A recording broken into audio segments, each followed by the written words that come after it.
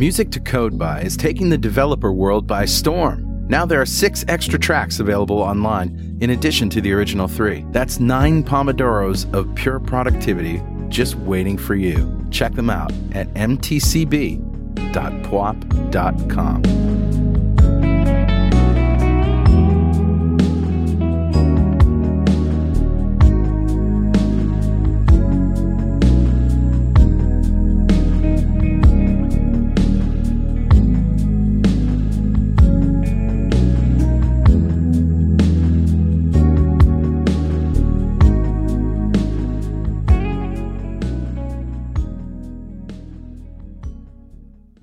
.NET Rocks, episode 1229, with guest Joseph Woodward. Recorded Tuesday, November 24th, 2015.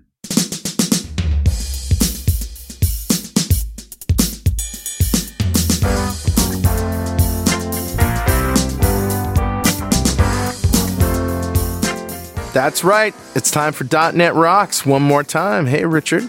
Hey, buddy.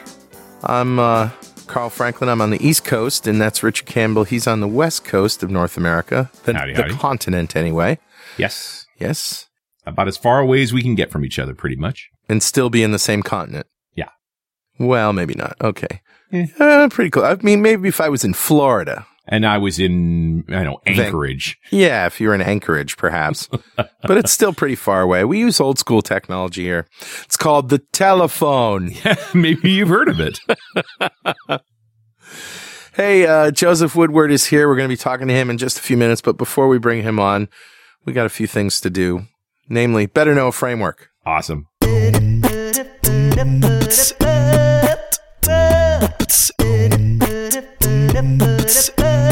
All right, buddy, what do you got? Well, these days I like to just sort of hang out and Slack with the guys that work for me and sort of watch the things that come across their radar. And this is another one of those. This is Wakatime, WAKA time.com. And what this is it's a way to measure how long you spend coding. Oh, wow. And it supports a bunch of different editors, and it supports a bunch of different languages. And you basically can measure how, your real-time metrics per project, file, branch, commit, feature, operating system, editor, language, or whatever. Do you spend more time in Ruby, JavaScript, Python, C#, whatever you do, it'll tell you how much time you're spending in. And it's just kind of a good metric to know. It's this kind of feedback that we can get now. It's just unprecedented. And this is one of those things. The more you know, the better, right? Yeah, I think so. And the only reason I mention it is because they do have a sort of an introductory free thing. It is an open source. Wait a minute. Is it open source? Well, the plugins are open source, but they do have pricing, and it's free for like 1 week of dashboard history, and it gives you unlimited integrations and email reports and revision control stats and support. But then for $9 a month, you can get, unlimited everything and whatever. And then there's a team option and an enterprise option. It's still pretty cheap. Nice. Yeah. So that's it. Wakatime.com. That's a good one, dude. That's very cool. Thanks. Who's talking to us, Richard? I grabbed a comment off of show 1193, the one we did with Mr. Billy Hollis when we talked about universal apps. Yeah. And the comment's great, and Billy's response is amazing. But I thought it really got me thinking about sort of state of affairs. This is from Kesem Zur, who says, great show as always with tons of value. Thank you. Billy, I'd love to hear your opinion. I'm part of a team writing a complex UI for a system in the health industry. That's right up Billy's alley. Yeah. We're at the point of deciding between a Windows 10 XAML and WPF. On one hand, WPF is around a long time, proved to be stable, and allows a lot of UI modification and styling with existing controls. On the other hand, Windows 10 XAML deals better with touch, including some gestures like zoom and tap, and since it is the framework that Microsoft is currently using for their big players like Office, it might have better support in the future. I'd love to hear your thoughts on this. And Billy nails it as usual. He says, the immediate UX advantage to Windows 10, as you note, is touch. That's the important bit. The amount of work you have to do to get a good touch experience in WPF is probably a lot more than you would expect. So if you expect touch to be a big part, say in mobile systems used by clinicians, a Windows 10 app is going to be a lot better experience with a lot less effort.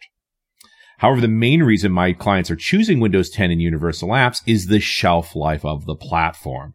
They are expecting to get at least 10 more years out of it. Now, WPF will certainly be supported that long, but there's likely to be a point where before then it's going to get very little in the way of new functionality. If the app you create isn't static, which is always going to be true of a healthcare app, then it needs to keep up with the times, and there's likely to be a shorter time before it's necessary to rewrite it because of changing technologies.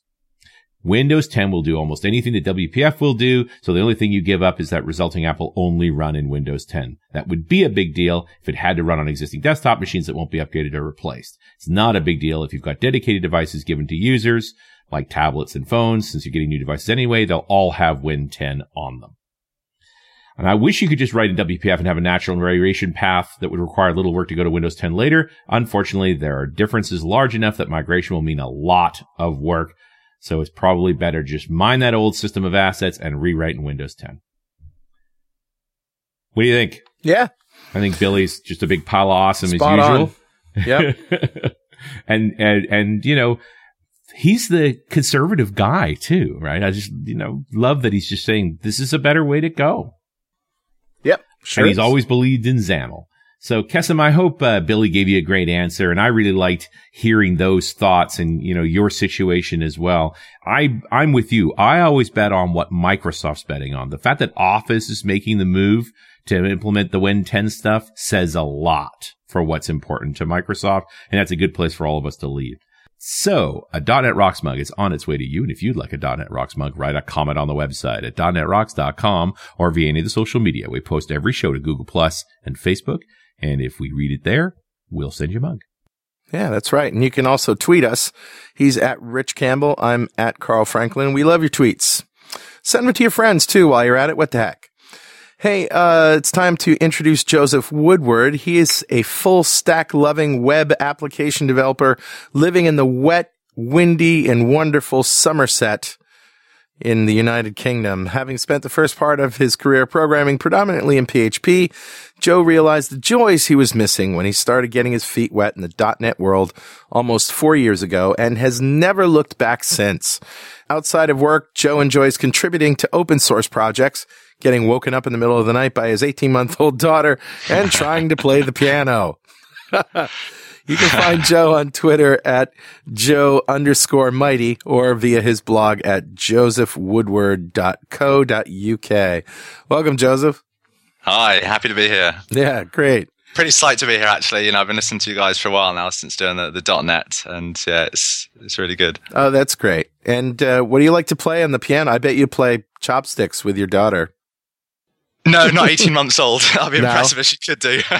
You don't put her on your knee and like play for her? Oh yeah, but she makes an absolute racket. She's got her own tiny piano next to mine, actually. So as I'm playing my chopsticks, she's playing whatever the heck she's trying to play. Oh, that's awesome. But, yeah, she absolutely loves it. I definitely think she'll be having lessons when she's older. Fantastic. Certainly when she's old enough. And then she'll eventually turn 12 and hate everything about it. Yeah, that's the thing. And she'll turn 18 and hate you. Yeah, but then she'll turn 25 and wish it stopped her from she giving knew how up. to play. Yeah, exactly. It's like clockwork. It's like clockwork. It happens. You just can see it happening in slow motion. You're like, oh, geez, here we go. Here we go. Yeah. Haven't been there. I can definitely see that happening one day. Yeah. So, Visual Studio 2015, what do you think? Absolutely love it. As I said, it's just read in my bio there. I used to do a lot of PHP, and some of the editors for PHP are great, but Visual Studio, absolutely fantastic. It's a brilliant editor.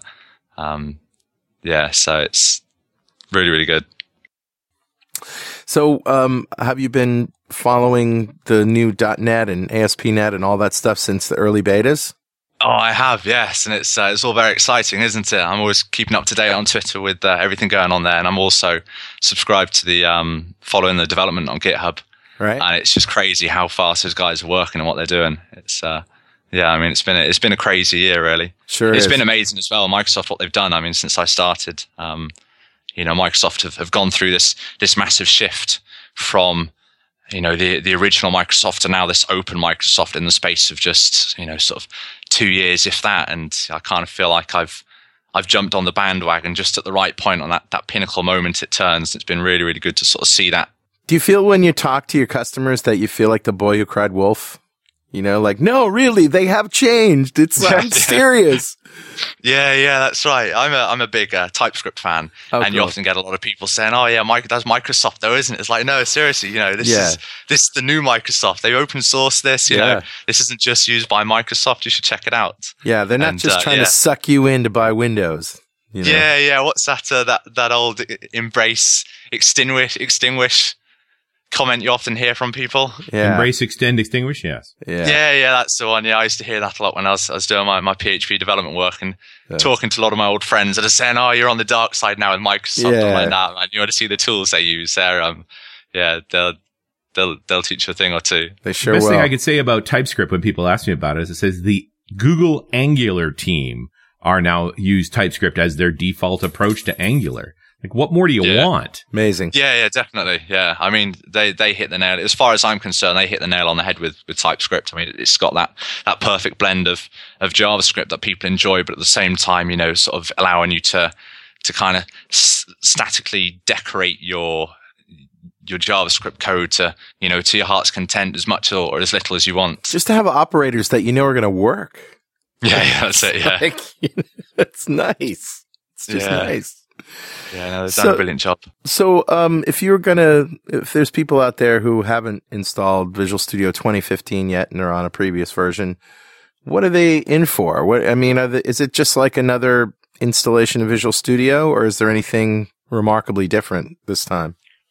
Well, I mean, obviously, naturally, you've got the inclusion of Roslyn in there in terms of the editor. The whole, especially doing any kind of .NET MVC work, the whole structure of the application has changed, which is a bit of a shock, and the whole way you develop as well in general is completely overhauled. It's it's really, really good direction. I'm really sort of happy to see them going in this direction as well. Sort of less including opinionated, more, maybe.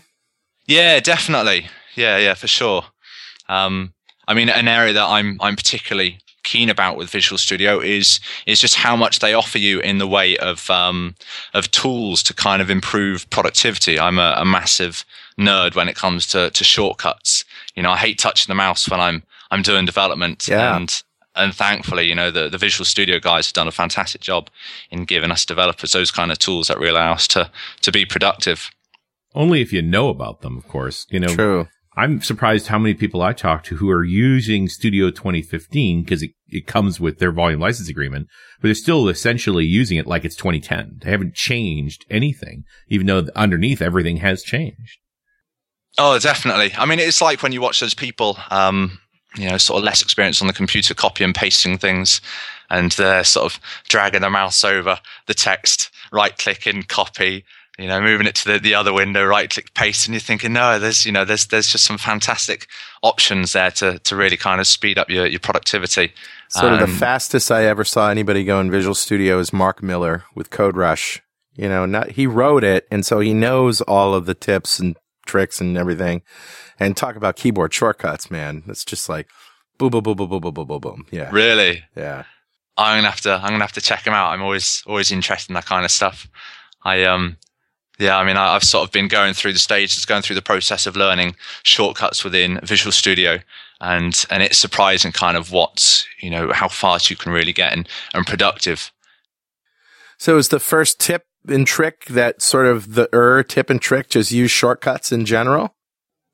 Well, it kind of depends. I mean, before you really get into the shortcuts, you can spend as much time as you want looking at shortcuts, and until you really sort of stop and trying to incorporate them into your workflow, you're not really going to get the benefit out of them. And what I mean by incorporate them into your workflow is kind of go from stopping, thinking, okay, what shortcut do I need here? What are the keys I press? And really trying to master the tool and kind of making a prime example, you with your guitar, when you play a chord, you don't stop and you think, oh, I need to play, the C now. Sure. You instinctively play the appropriate chord that you're thinking of in that moment. It's almost so until like, you commit it to muscle memory, it's not going to really help you.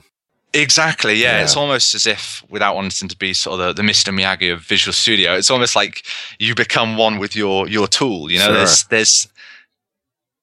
they become an extension of you, and people stop you and they're saying, "Oh gosh, what shortcut was that you pressed?" Yeah, and you're like, I don't know. Hold on, let me try again.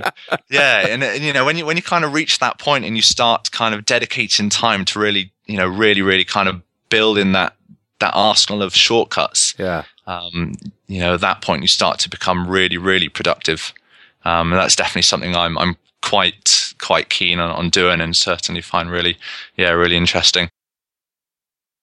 This portion of .NET Rocks is brought to you by Stackify.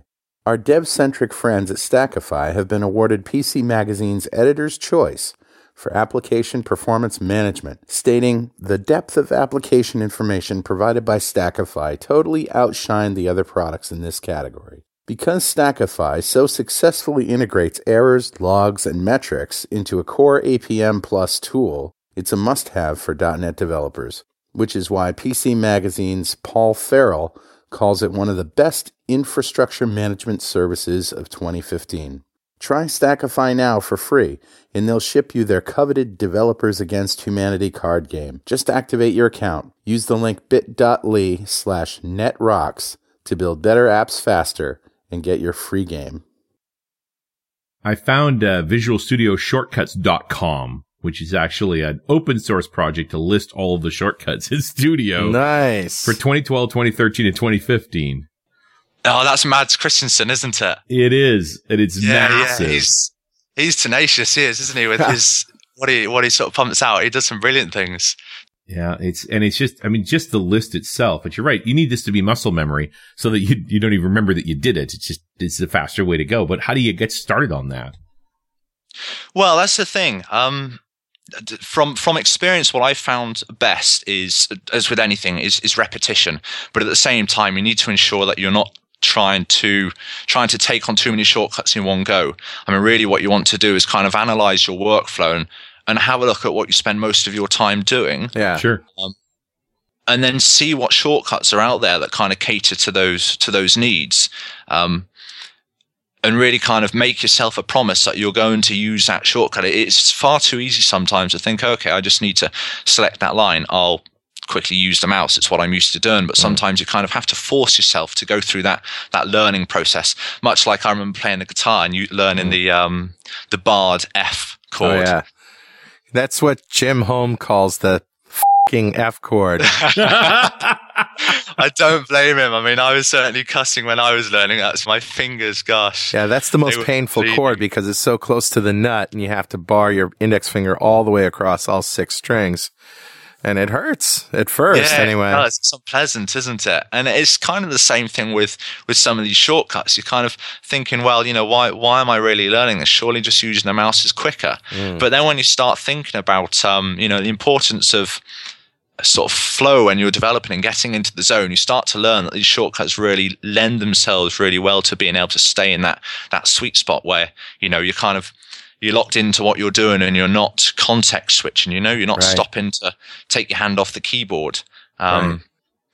And you know, really thinking about what you're doing. You know, you want it to kind of flow out of you and you want it to be instinctive. And the only way you do that is by forcing yourself through those unpleasantries of really kind of committing those shortcuts to muscle memory. Yeah.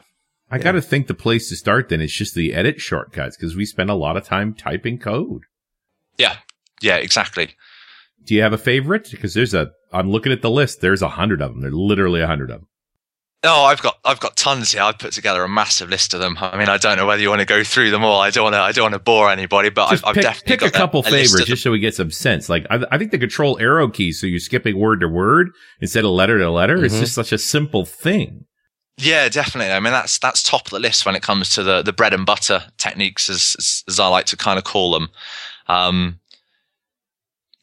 You don't want to, as you say, you don't want to be sort of moving the carrot one character at a time. You want to be jumping words. You know, you want to kind of see where you're going and get there as soon as possible without touching them out. And that control left and right, you know, really does help you jump over those word boundaries. Another one that I very rarely see people using is simple as Control Tab.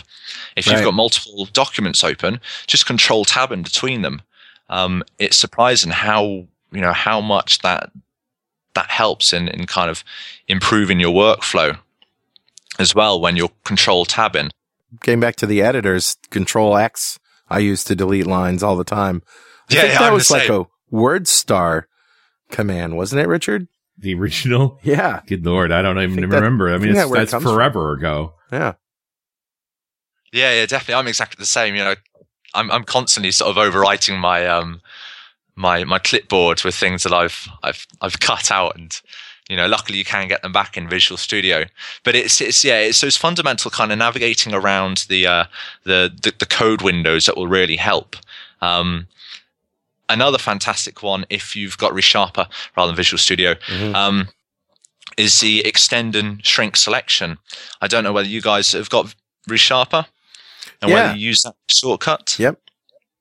Basically, for those that don't have it, or those that have it and aren't using it, what's fantastic about the extend and shrink selection is you can have your character over a word, and you can hold down, it's Control Alt, and you can press left or right, and it will extend the selection almost by scope. So if it's your character's on a word, you'll extend it by the word and then the entire string, and then to the function, and then to the class that function belongs to, or scope around that function. Right. And you can essentially kind of extend your selection all the way up to class level incrementally by using this left and right, or Control Alt left and right. And when you start incorporating that into your workflow, again, kind of turning it into muscle memory. Right. It really does kind of improve your speed of development. I mean, at some point you do feel like an artist, don't you? I mean, you're a musician, obviously you play guitar and piano. And when you get in that zone and that, into that state of flow, and you're operating on muscle memory, you do feel like you're sort of composing in a way, don't you? Yeah, definitely. You feel like a ninja. Yeah. You love it, don't you? You get really, really into it. And again, you get in that zone, and incredible, you don't cosmic power. Yeah, exactly. Yeah, you're one with Visual Studio, and you just sort of really, really get productive at that point, don't you? Yeah. There's another one, sort of go to definition, F12. Yeah. To open up a class, it saves you taking your fingers off of the keyboard and onto the mouse in order to hold control and click that class. And again, it's all about reducing context switching, right? And trying going to really back. I think it's Shift F12, right? Go back. Yes, that's right. Yeah, it's always Shift to go back, right? Like Control Tab switches to the next tab. Control Shift Tab goes back that tab, which is where you freak people out, right? I start cutting pasting between two tabs without ever lifting my hands off the keys. Like, you go really fast when you do that. Yeah. And people are like, "What are you doing? What did you just do there? How did you do that?" What about? I mean, I love F12 for looking at definition, but what about Alt F12? Which one's Alt F12 again? So Alt F12 is just peaking the definition. Oh yeah, peak definition. Oh yeah, don't get me started on peak definition just yet. I'll be here all day talking about that. That was that was definitely a favorite of mine. Maybe we'll get that one. It's one of those magic productivity tools, right? You're looking at this column going, "What the hell is that?" If I F12 to it, now I'm there and I have to go back. If I Alt F12 it just pops it up in front of me. Oh, it's that. Okay. And then you continue where you were. Yeah, definitely. And it just really lends itself to removing that context switching. And what's fantastic with the peak definition, is you can then do peak definition within your peak definition window. Yeah, that's right. Yeah. Suddenly it's Inception. Wait, what? You're where? Yeah, you get your little tab that you can switch between, and with the peak definition as well. Once you've got those multiple windows open, you can switch between those tabs. Again, Visual Studio is fantastic in allowing you those shortcuts to be able to switch between those tabs by using the Control Alt, the minus and the equals, to actually cycle between your tabs. Again, trying to remove you from breaking your concentration and having to, reach to your mouse.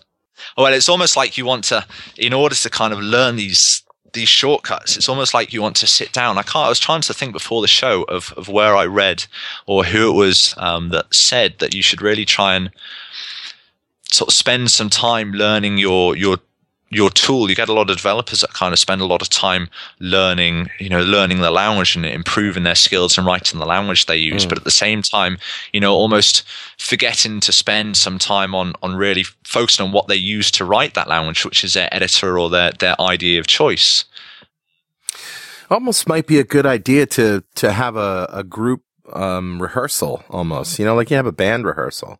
You have a rehearsal where people just show up and they all sit around a conference table and you just practice using these things and showing everybody all the shortcuts that you should be using in the context of your project that you're doing. Yeah, no, that sounds like a great idea. And if people can take just sort of one or two shortcuts away with them and really sort of focus on them and kind of learn them to the point where it becomes muscle memory, they can then, they'll then start to find themselves getting, a lot more productive. Yeah. And then also hopefully get the bug for the fact that sometimes you just don't need to touch the mouse. Going back to this, it was a book, I believe, that was saying that you should try and spend sort of just a day, commit yourself to a day of using your editor without using the mouse, or using the mouse as little as possible, and sort of see how fast you can become. Right.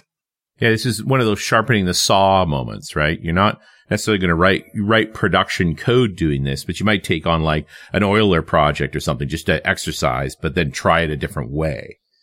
Yeah, definitely. Yes, yeah, and in that process, you'll find yourself kind of instinctively picking up some of these habits, and really, that's what you want them to become, a sort of workflow habits. Especially with things like the peak definition, as you say, if you're in a class and you can quickly peek into a function that you're working on, and any kind of underlying API, your quid's in there in terms of kind of speeding yourself up. And removing that all important context switching. So the thing that sucks is when the shortcuts change from version to version. Oh, like I know. F6 used to be build. Yeah. Oh man. And now it's like split pane or something. Go to the next split pane. Yeah, you just got to be one of those grumpy old men and set it back to what you had it back to before. That's what I end up doing. Those are VB settings, man. VD settings? Yeah, you remember what version of Studio was it? Was it in 2008 where they came up with a VB dev or C# dev and they changed the key implementations? Because F6 goes all the way back to original VB and the Studio environment for that. Mm-hmm. Brand new shortcut. I just looked it up. Alt' pulls up Code Lens. Code Lens. I love Code Lens. Yeah. I've been using that since it came out, of course, with an MSDN subscription we get, the big versions, and the Ultimate edition. The Ultimate came with Code Lens first, and then it made its way all the way down to the Pro edition, but the Community edition doesn't have it. No, and that's where I sit at the moment, is with the Community edition, until I can get work to upgrade to the Ultimate edition. Yeah. And we do want to clarify, when we were talking with Sean McBreen, I think it was, Richard, it was suggested that the Community edition did have Code Lens in it, but it doesn't. Right. Sorry about that. Well, anyway. We got all these sort of standard 2 keystroke, right? Your control tab, your control arrows, but it's the 2 steppers, like commenting and uncommenting code, control K, control C, control K, control U. Yeah, they take a bit longer to learn. Yeah, well, there's a whole bunch of stuff under the control K set. It just takes a while to sort of get them all in your head. Yeah, I'm just looking at one here, Surround With. Again, it's a personal favorite of mine, where you can highlight a line of code, Control K and an S, and you'll get a little dialog popping up to see whether what you'd like to surround that line with, and you can surround it with a using statement, an if statement, a for loop. And that's definitely a great one, because it's sometimes a bit frustrating having to wrap some code with an if statement. And then worry about the formatting. Yeah, but it's interesting to think that way, to write out something and then choose to wrap it into a using or wrap it into an if statement. Because I tend to write an if, then open the brace, indent, and go. But yeah, the idea that you would go pick up a piece of code, surround it, push it in, and wrap it with something. I've never done it that way. Yeah, no, to be fair, I mean, I've not done it a huge amount of times. But the option's there when you do, when it does happen, especially if you're kind of importing or copying some code from another class into the one you're working on. Right. And you want to wrap it in conditional process. Yeah, exactly. If you're looping through the code, for instance, a function call, you kind of shift tab to the other window, grab the code, bring it into your kind of active window. And then if you want to wrap it within a for loop, you can use that control K and control F. That's a format selection. Sorry, the surround with the control A, control S. Right. Again, it kind of it ties back to really kind of looking at the way you work. Everybody works completely different, and it goes back to looking at how you work and kind of what shortcuts are there to really kind of optimize. This mindset of keeping your hand off the mouse, especially for navigation, right? All the tab maneuvering, word maneuvering, peaks and so forth. Like those are all about keeping your hands on the keyboard and being able to navigate around the code without wasting any time. It gets more complicated when you start modifying code with shortcut keys, like the comment block, which relatively a harmless one, but it gets, there's so many things. And that, I'm looking at Mads's list and going, these are they're alphabetical, but they're not order of usefulness or order of sort of class, really, of navigation controls versus modification controls. Yeah, definitely. Yeah. And this is why I kind of feel that and believe that you should really focus on, taking one or two shortcuts at a time rather than just sitting there with a whole list there, because you're never going to learn all of those in one sitting. It's going to take a lifetime of mastering them. So yeah, definitely pick out the ones that will really, really benefit you. For sure. Hey, Richard. Yeah, buddy. Guess what time it is? Oh, it must be that happy time again. Yeah, it's time to reveal a newly found shortcut in Visual Studio 2015. Left shift, left alt, left control, right shift, right alt, right control, HELP. Calls an ambulance. I don't have fingers. Yeah, it calls an ambulance. I think I have my whole hand down on the keyboard at that point. Absolutely.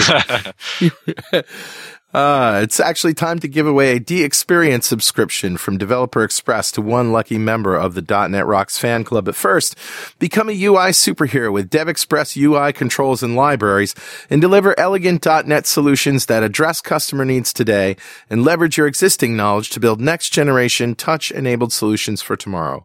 Whether it's an Office-inspired application or a data-centric analytics dashboard, DevExpress Universal ships with everything you'll need to build your best without limits or compromise. Learn more and download your free 30-day trial today at devexpress.com/superhero. All right, buddy. Who's our winner? Today's winner is Aiden Wetherill. Congratulations, Golf Aiden. clap for you, sir. Golf clap for you, sir. I want that t-shirt. You like my... Yeah, you don't know this, Richard, but Joseph and I are using Skype with video, so he can actually see the round of applause. I've always wondered what they look like as well. There it is. And you see the clappers. All right. Yeah. I feel honored. Yeah. And if you don't know what we're doing here, we just gave away a D-Experience subscription from Developer Express. Big pile of awesome from them. Go to .NETRocks.com, click on the big Get Free Stuff button, answer a few questions, and join the .NET Rocks fan club. We have thousands of members all over the world, and every show we like to give away stuff from our sponsors, and every December we give away a $5,000 technology shopping spree to one lucky member of the .NET Rocks fan club. It's coming up. Not this show, sorry. Real soon now. They're on the edge of their seat, aren't they? It's any time now. And we also like to ask our guests, Joseph, if you had $5,000 US to buy... Surface Book. Yeah? yeah, straight away. You're going to let me finish my question. Sorry, carry on. Surface Book! Yeah. That's $3,000 though, man. You still have money to spend, even if you get the full load. Yeah, I know. I was thinking about that. HoloLens for sure. Now you're over. You're over. Dev kit's $3,000. I know. So it's that decision really between a Surface Book and a HoloLens. Chip in another $1,000 and buy them both. Yeah, I might have to do that, to be fair. But Sure. yeah, the Surface Book looks absolutely fantastic. I remember watching them when they announced it, and they played the video back, and they had that space music come on, and all of a sudden the screen detached, and I was jumping around in my seat like a kid. Yeah. It was amazing. So I was, as soon as it came on the screen, I'm like, that's my machine. And I immediately ordered it. And I ordered it so quickly that I didn't find out the screen came off till I finished my order. No way. Oh, you were in for a treat then. I've already got it. Yeah, he's got it. In fact, we were at the MVP Summit, and he was walking around with it, and all the Microsofties were drooling over it because they didn't have one. Don't blame them, to be fair. I bet you didn't let that out your sight. Oh, no, I was pretty careful. Yeah, right. Yeah, in the UK here, we've got to wait. We've no idea when we're going to get it. But I'm there every day refreshing the Microsoft store looking for some announcement for when it's out. Yeah, I have to decide if I'm going to get a HoloLens dev kit or a Surface Book. It's a tough decision. Have you tried the HoloLens yet? I have. Yeah, is it good? Richard has too, yeah. Yeah, yes, it's good. Is it like the videos? No. No? No. It's not like the videos, but it's very close. So the current HoloLens is great if you're like sitting down and looking at a desk, or looking at something on a table, then the field of view is pretty good. And if you're collaborating with somebody about some object that's on the table or out in front of you, that's great. But if you're looking for that immersive, takes up the whole of your vision experience, no, it's not there yet. That part of it's not there. But I think there's a strong case to be made, a business case, maybe not a gaming case, but certainly a business case for, working with holograms that are sort of just in a fixed place and that you move around. You can walk around them and stuff like that, but stuff that's not going to be coming at you from all directions. Yeah, it's funny, isn't it? It's almost like you sound a bit ungrateful when you're there, saying, well, does it sort of go over the whole field of view when really what it's actually doing is incredible? It's unbelievable. Yeah, I mean, and if you take away the field of view issue, you are looking at stuff in the room and it's phenomenal. Yeah. It's certainly exciting future, isn't it? The problem with the videos is that there's no field of view. Everything you put up is everywhere. I mean, even if it was a perfect field of view, which it's not, it was as much as you could see, there's still stuff behind you. And the video never gives you that sense. So, it is always going to be limited by your absolute presence. Mm-hmm. But I don't think it's the end of the world. They're prototypes. They're going to get better. But the holograms stick like they do in the videos. Yeah. Do they? Oh, absolutely. Oh, There's wow. That was something I wondered about is how firm they are and how much they stick. Oh, yeah. It's totally believable. Yeah. I mean, I'm sold. I don't care about the field of view issue. I'm sold. Yeah. But will you wear it in front of your friends? That's the question. Because you're wearing a pair of ski goggles. It's pretty dorky. Yeah. It is dorky. Yeah, but when you're trying to explain what you're seeing, I don't know, they might be a bit more interested then. Well, I think this is an interesting question: has it passed the is it cool enough that you don't care what anybody thinks? Well, you do look really weird when you're just gazing at nothing from everybody else's perspective, and you're going, yeah. Whoa, and you got your hands out in front of you and you're like touching things and stuff. It does look strange. So, but like I said, in that scenario where, where you're collaborating on a 3D object is hugely compelling to me and very powerful and probably even the most compelling story they have, right? I mean, games are one thing. Games are always going to be fun, but a business app, where you're actually working on a model together and collaborating, that to me is extremely exciting. And that is completely available and doable with what we have now. Yeah, it's fantastic, isn't it? Yeah. It's definitely an exciting future, isn't it? Sure is. Augmented reality. But not as exciting as Visual Studio 2015 with shortcuts. Nice segue there. Let me pull one out that I think we all maybe know but have forgotten about, the clipboard ring. Oh, yeah. Just because you've done this, you cut something out you mean to paste in somewhere else, and then you forget about it and cut something else, and you're like, oh no, I've lost it. Right. And you haven't. Right. Because it keeps multiple clips. Yeah, it's definitely saved my backside a few times. Going back to what we were talking about a second ago, using the Control X to delete lines when you get a bit liberal with that. You do find that happening, and that's definitely saved me. Yeah, Control Shift V and being able to cycle through the ring, all the different things you might want to insert. It's really nicely done. And it's been around for a long time, but people still don't know about it. Wagner would have been happy about cycling through the ring. Jeez. Opera joke. Oh, man. So moving on from the shortcuts, once you kind of got your kind of bread and butter shortcuts that you started to learn, there are other areas of Visual Studio as well that I highly recommend people checking out, such as the enhanced scroll bar.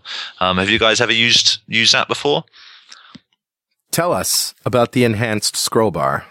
Basically, what you do, if you go to Tools, Options, Text Editor, All Languages, and then Scroll Bars, you've got an assortment of options there that allow you to turn the scroll bar into an overview of your class. And you can change the width of the scroll bar. And basically what happens is, as you look down the scroll bar, you can actually see your lines of code on the scroll bar. And the width of it can go from narrow to medium to wide, depending on how much screen space you're happy to kind of dedicate to the scroll bar. Yeah. But it's really great for giving you an overview of the whole entire class. And what's fantastic about it as well is the fact that it will show any kind of errors on there, any changes, or the caret position as well. You see really little red splotches where there are errors, and you see, was it orange where, or some other color where there's been modification, that kind of thing. Precisely, yes. Yeah, and then a blue bar where the caret currently sits. So it's really nice kind of way of grounding you in the class and sort of keeping you sort of aware of where you are and where you're navigating to and from. And then what's great as well is you can mouse over the scroll bar, and then you'll get a pop-up window which follows the mouse as you move it up and down the scroll bar, which gives you a view of the code, so you can easily kind of you can easily see what code resides at that point in the class. And here's a tip for you. If you find that you're spending too much time scrolling up and down, create another class. What are you doing? Right. Yeah. Partial class. Just make another file.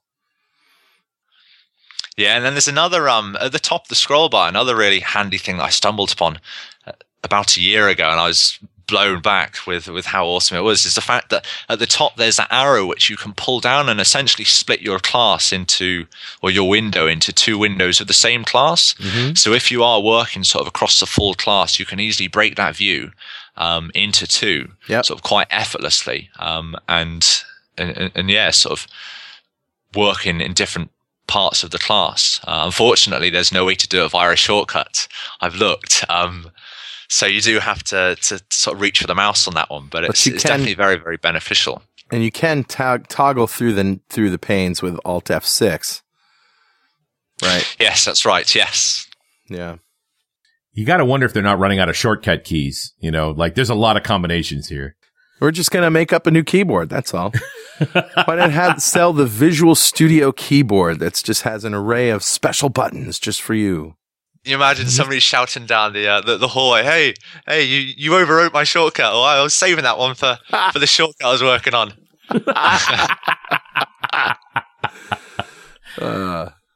What about all the debugging keystrokes? Because there's another place where you can be slow or fast. Like it could be a lot of mousing in debugging if you step by step.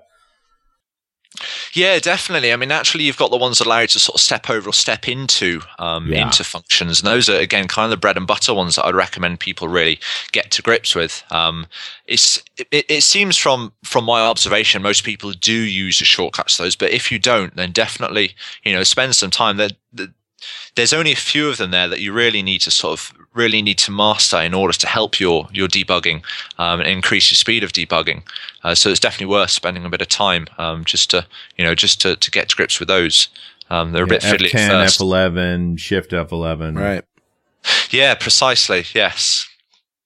But again, that's what makes the difference. Is you're stepping through code, suddenly you drop into a method where you're like, I don't want to see this. So Shift F11, you're back out to the next line of code where you were. Yeah, exactly. Yeah, there's a lot more stuff looking at Mad's list here of debugging keystrokes now than I've ever seen or ever used. Like they've added a whole bunch of things. Yeah, I mean, that's what's great to see with Visual Studio is, every single version, they're clearly sort of on a mission there to really kind of increase productivity in it. You know, they've not sat back, and they're still pushing like that, Right. which is great to see. Another one I'm a huge fan of is code snippets. Yeah. Oh, yes. Absolutely fantastic. Again, you know, if you want to create a constructor from within a class, you type the word CTOR, CTOR, you press tab, and instantly you've got a constructor there ready to go. The same with properties. You type the word prop, press tab, you get code completion there where it will write out the entire property, and you'll be able to tab through the different sections of the property. So you get to define the type, and then you can press tab onto the actual variable name itself. Now, is that Studio or is that Resharper? No, that's Studio. Okay. Because these sound like Resharper tricks and Code Rush tricks. No, I'm certain that's Studio. If you type PROP and press tab, You get a property list. Yep. and then it should auto-complete the actual property. Nice. I don't have a copy of Studio in front of me right now because the machine that runs Studio is in a box. Ah, okay. Dealing with the flood. One of the things that's been in Studio since I can remember has been, you know, the toolbar on the left, you know, that's usually docked to the left, the toolbox. Yeah. Well, when you're in code, that turns into a nice little, for lack of a better word, a clipboard where you can just copy code and drag it over there, and you get these little snippets of code that you can just drag into your project any other time. I always loved that feature. Yeah, it's really nice being able to sort of save your code like that and come back to it at a later date, and as you say, just sort of drag it across. Those little things that you're always using, you know, you just pop them in. Yeah, definitely. Yeah, for sure. I'm just finding out now whether that property is Visual Studio or not. I'm certain it's Visual Studio. Yes, it is Visual Studio. Definitely. Okay. I just disabled Resharper. Learn something new. Yeah, definitely. There's loads of them. What's fantastic about the code snippets as well is you can customize them yourself.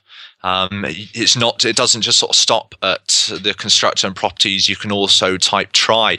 You press tab, and then you get your try catch instantly generated for you.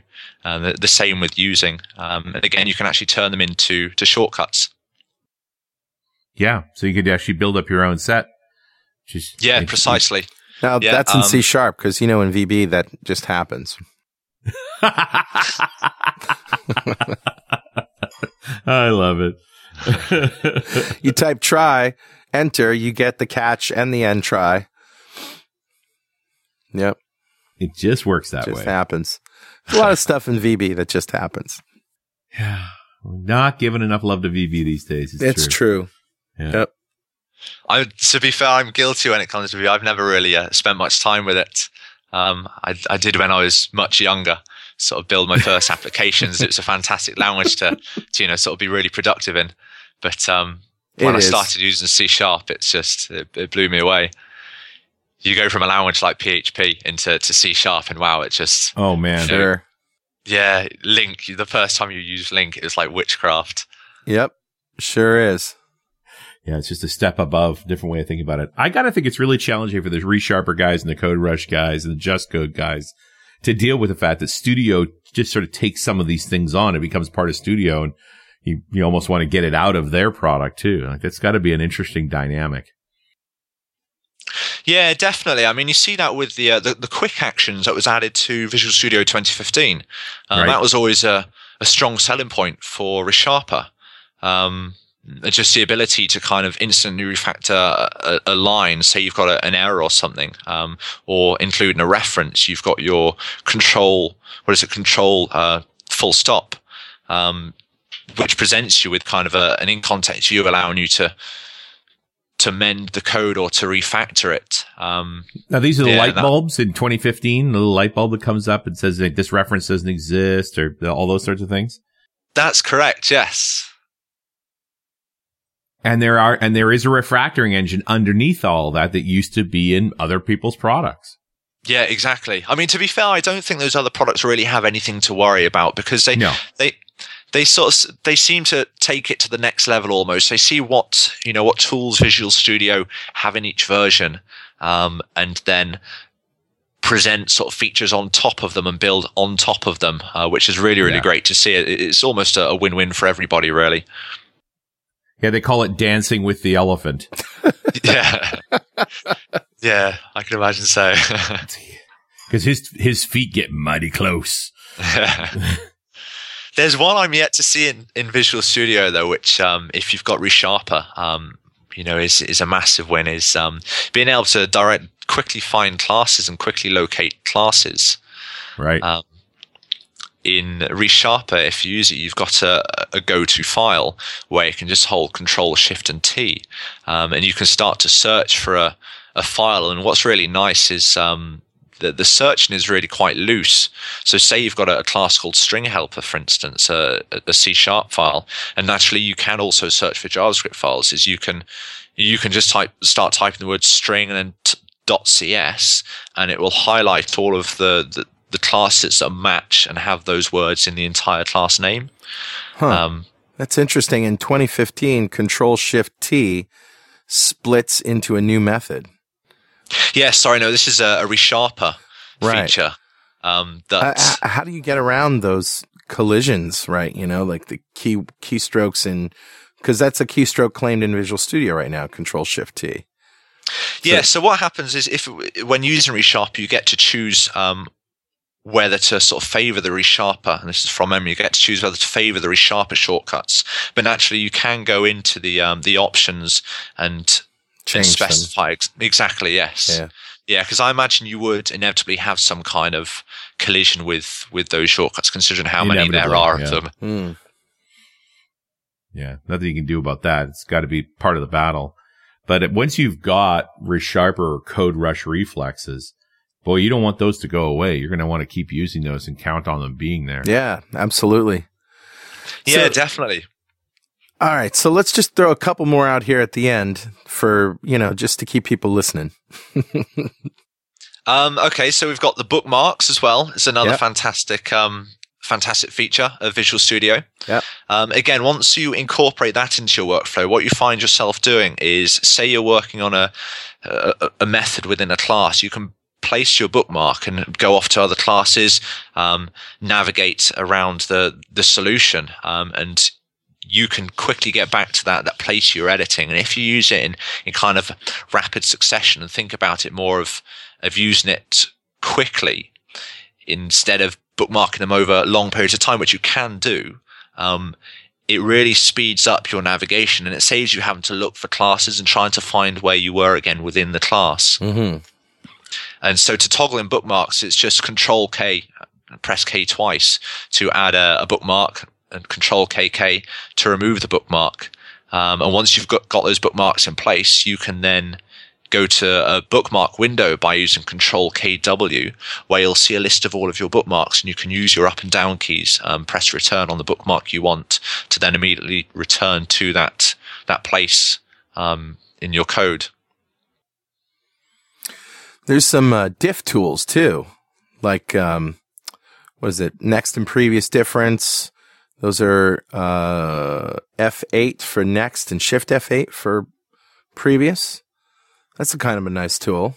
Yeah, definitely. Yes, I mean, I can't sort of say I've actually used those ones. There's certainly a lot of shortcuts I'm still kind of learning. I like to set myself a task of learning at least sort of one or two shortcuts as I go to make sure I'm kind of constantly learning these newer ones.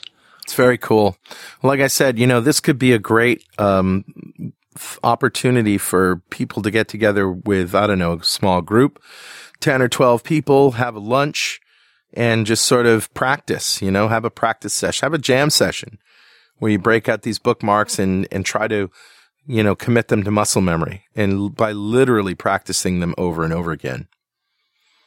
Yeah, definitely. I mean, if, a place of work, like you say, on a lunch break, if you're able to sit down with a whole load of guys and really spend some time doing that, you could imagine how that would really sort of help a team out.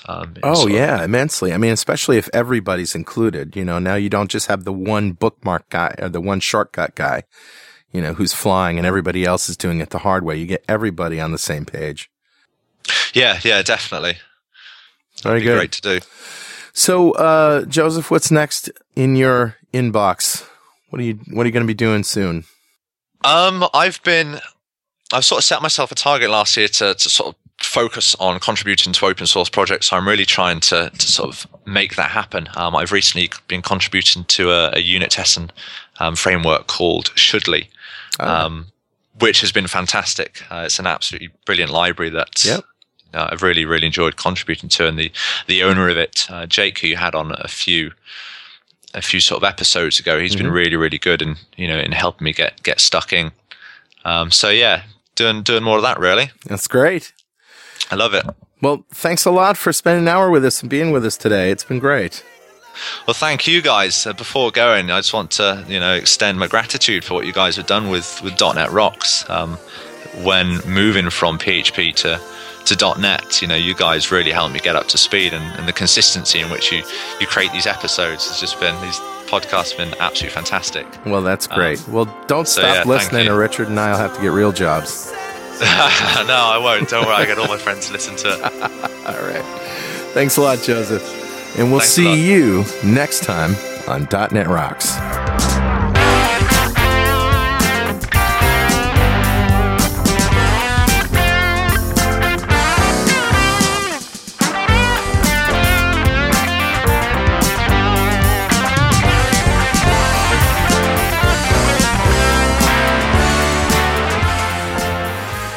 .NET Rocks is brought to you by Franklin's Net and produced by Plop Studios, a full-service audio, video, and post-production facility located physically in New London, Connecticut, and, of course, in the cloud.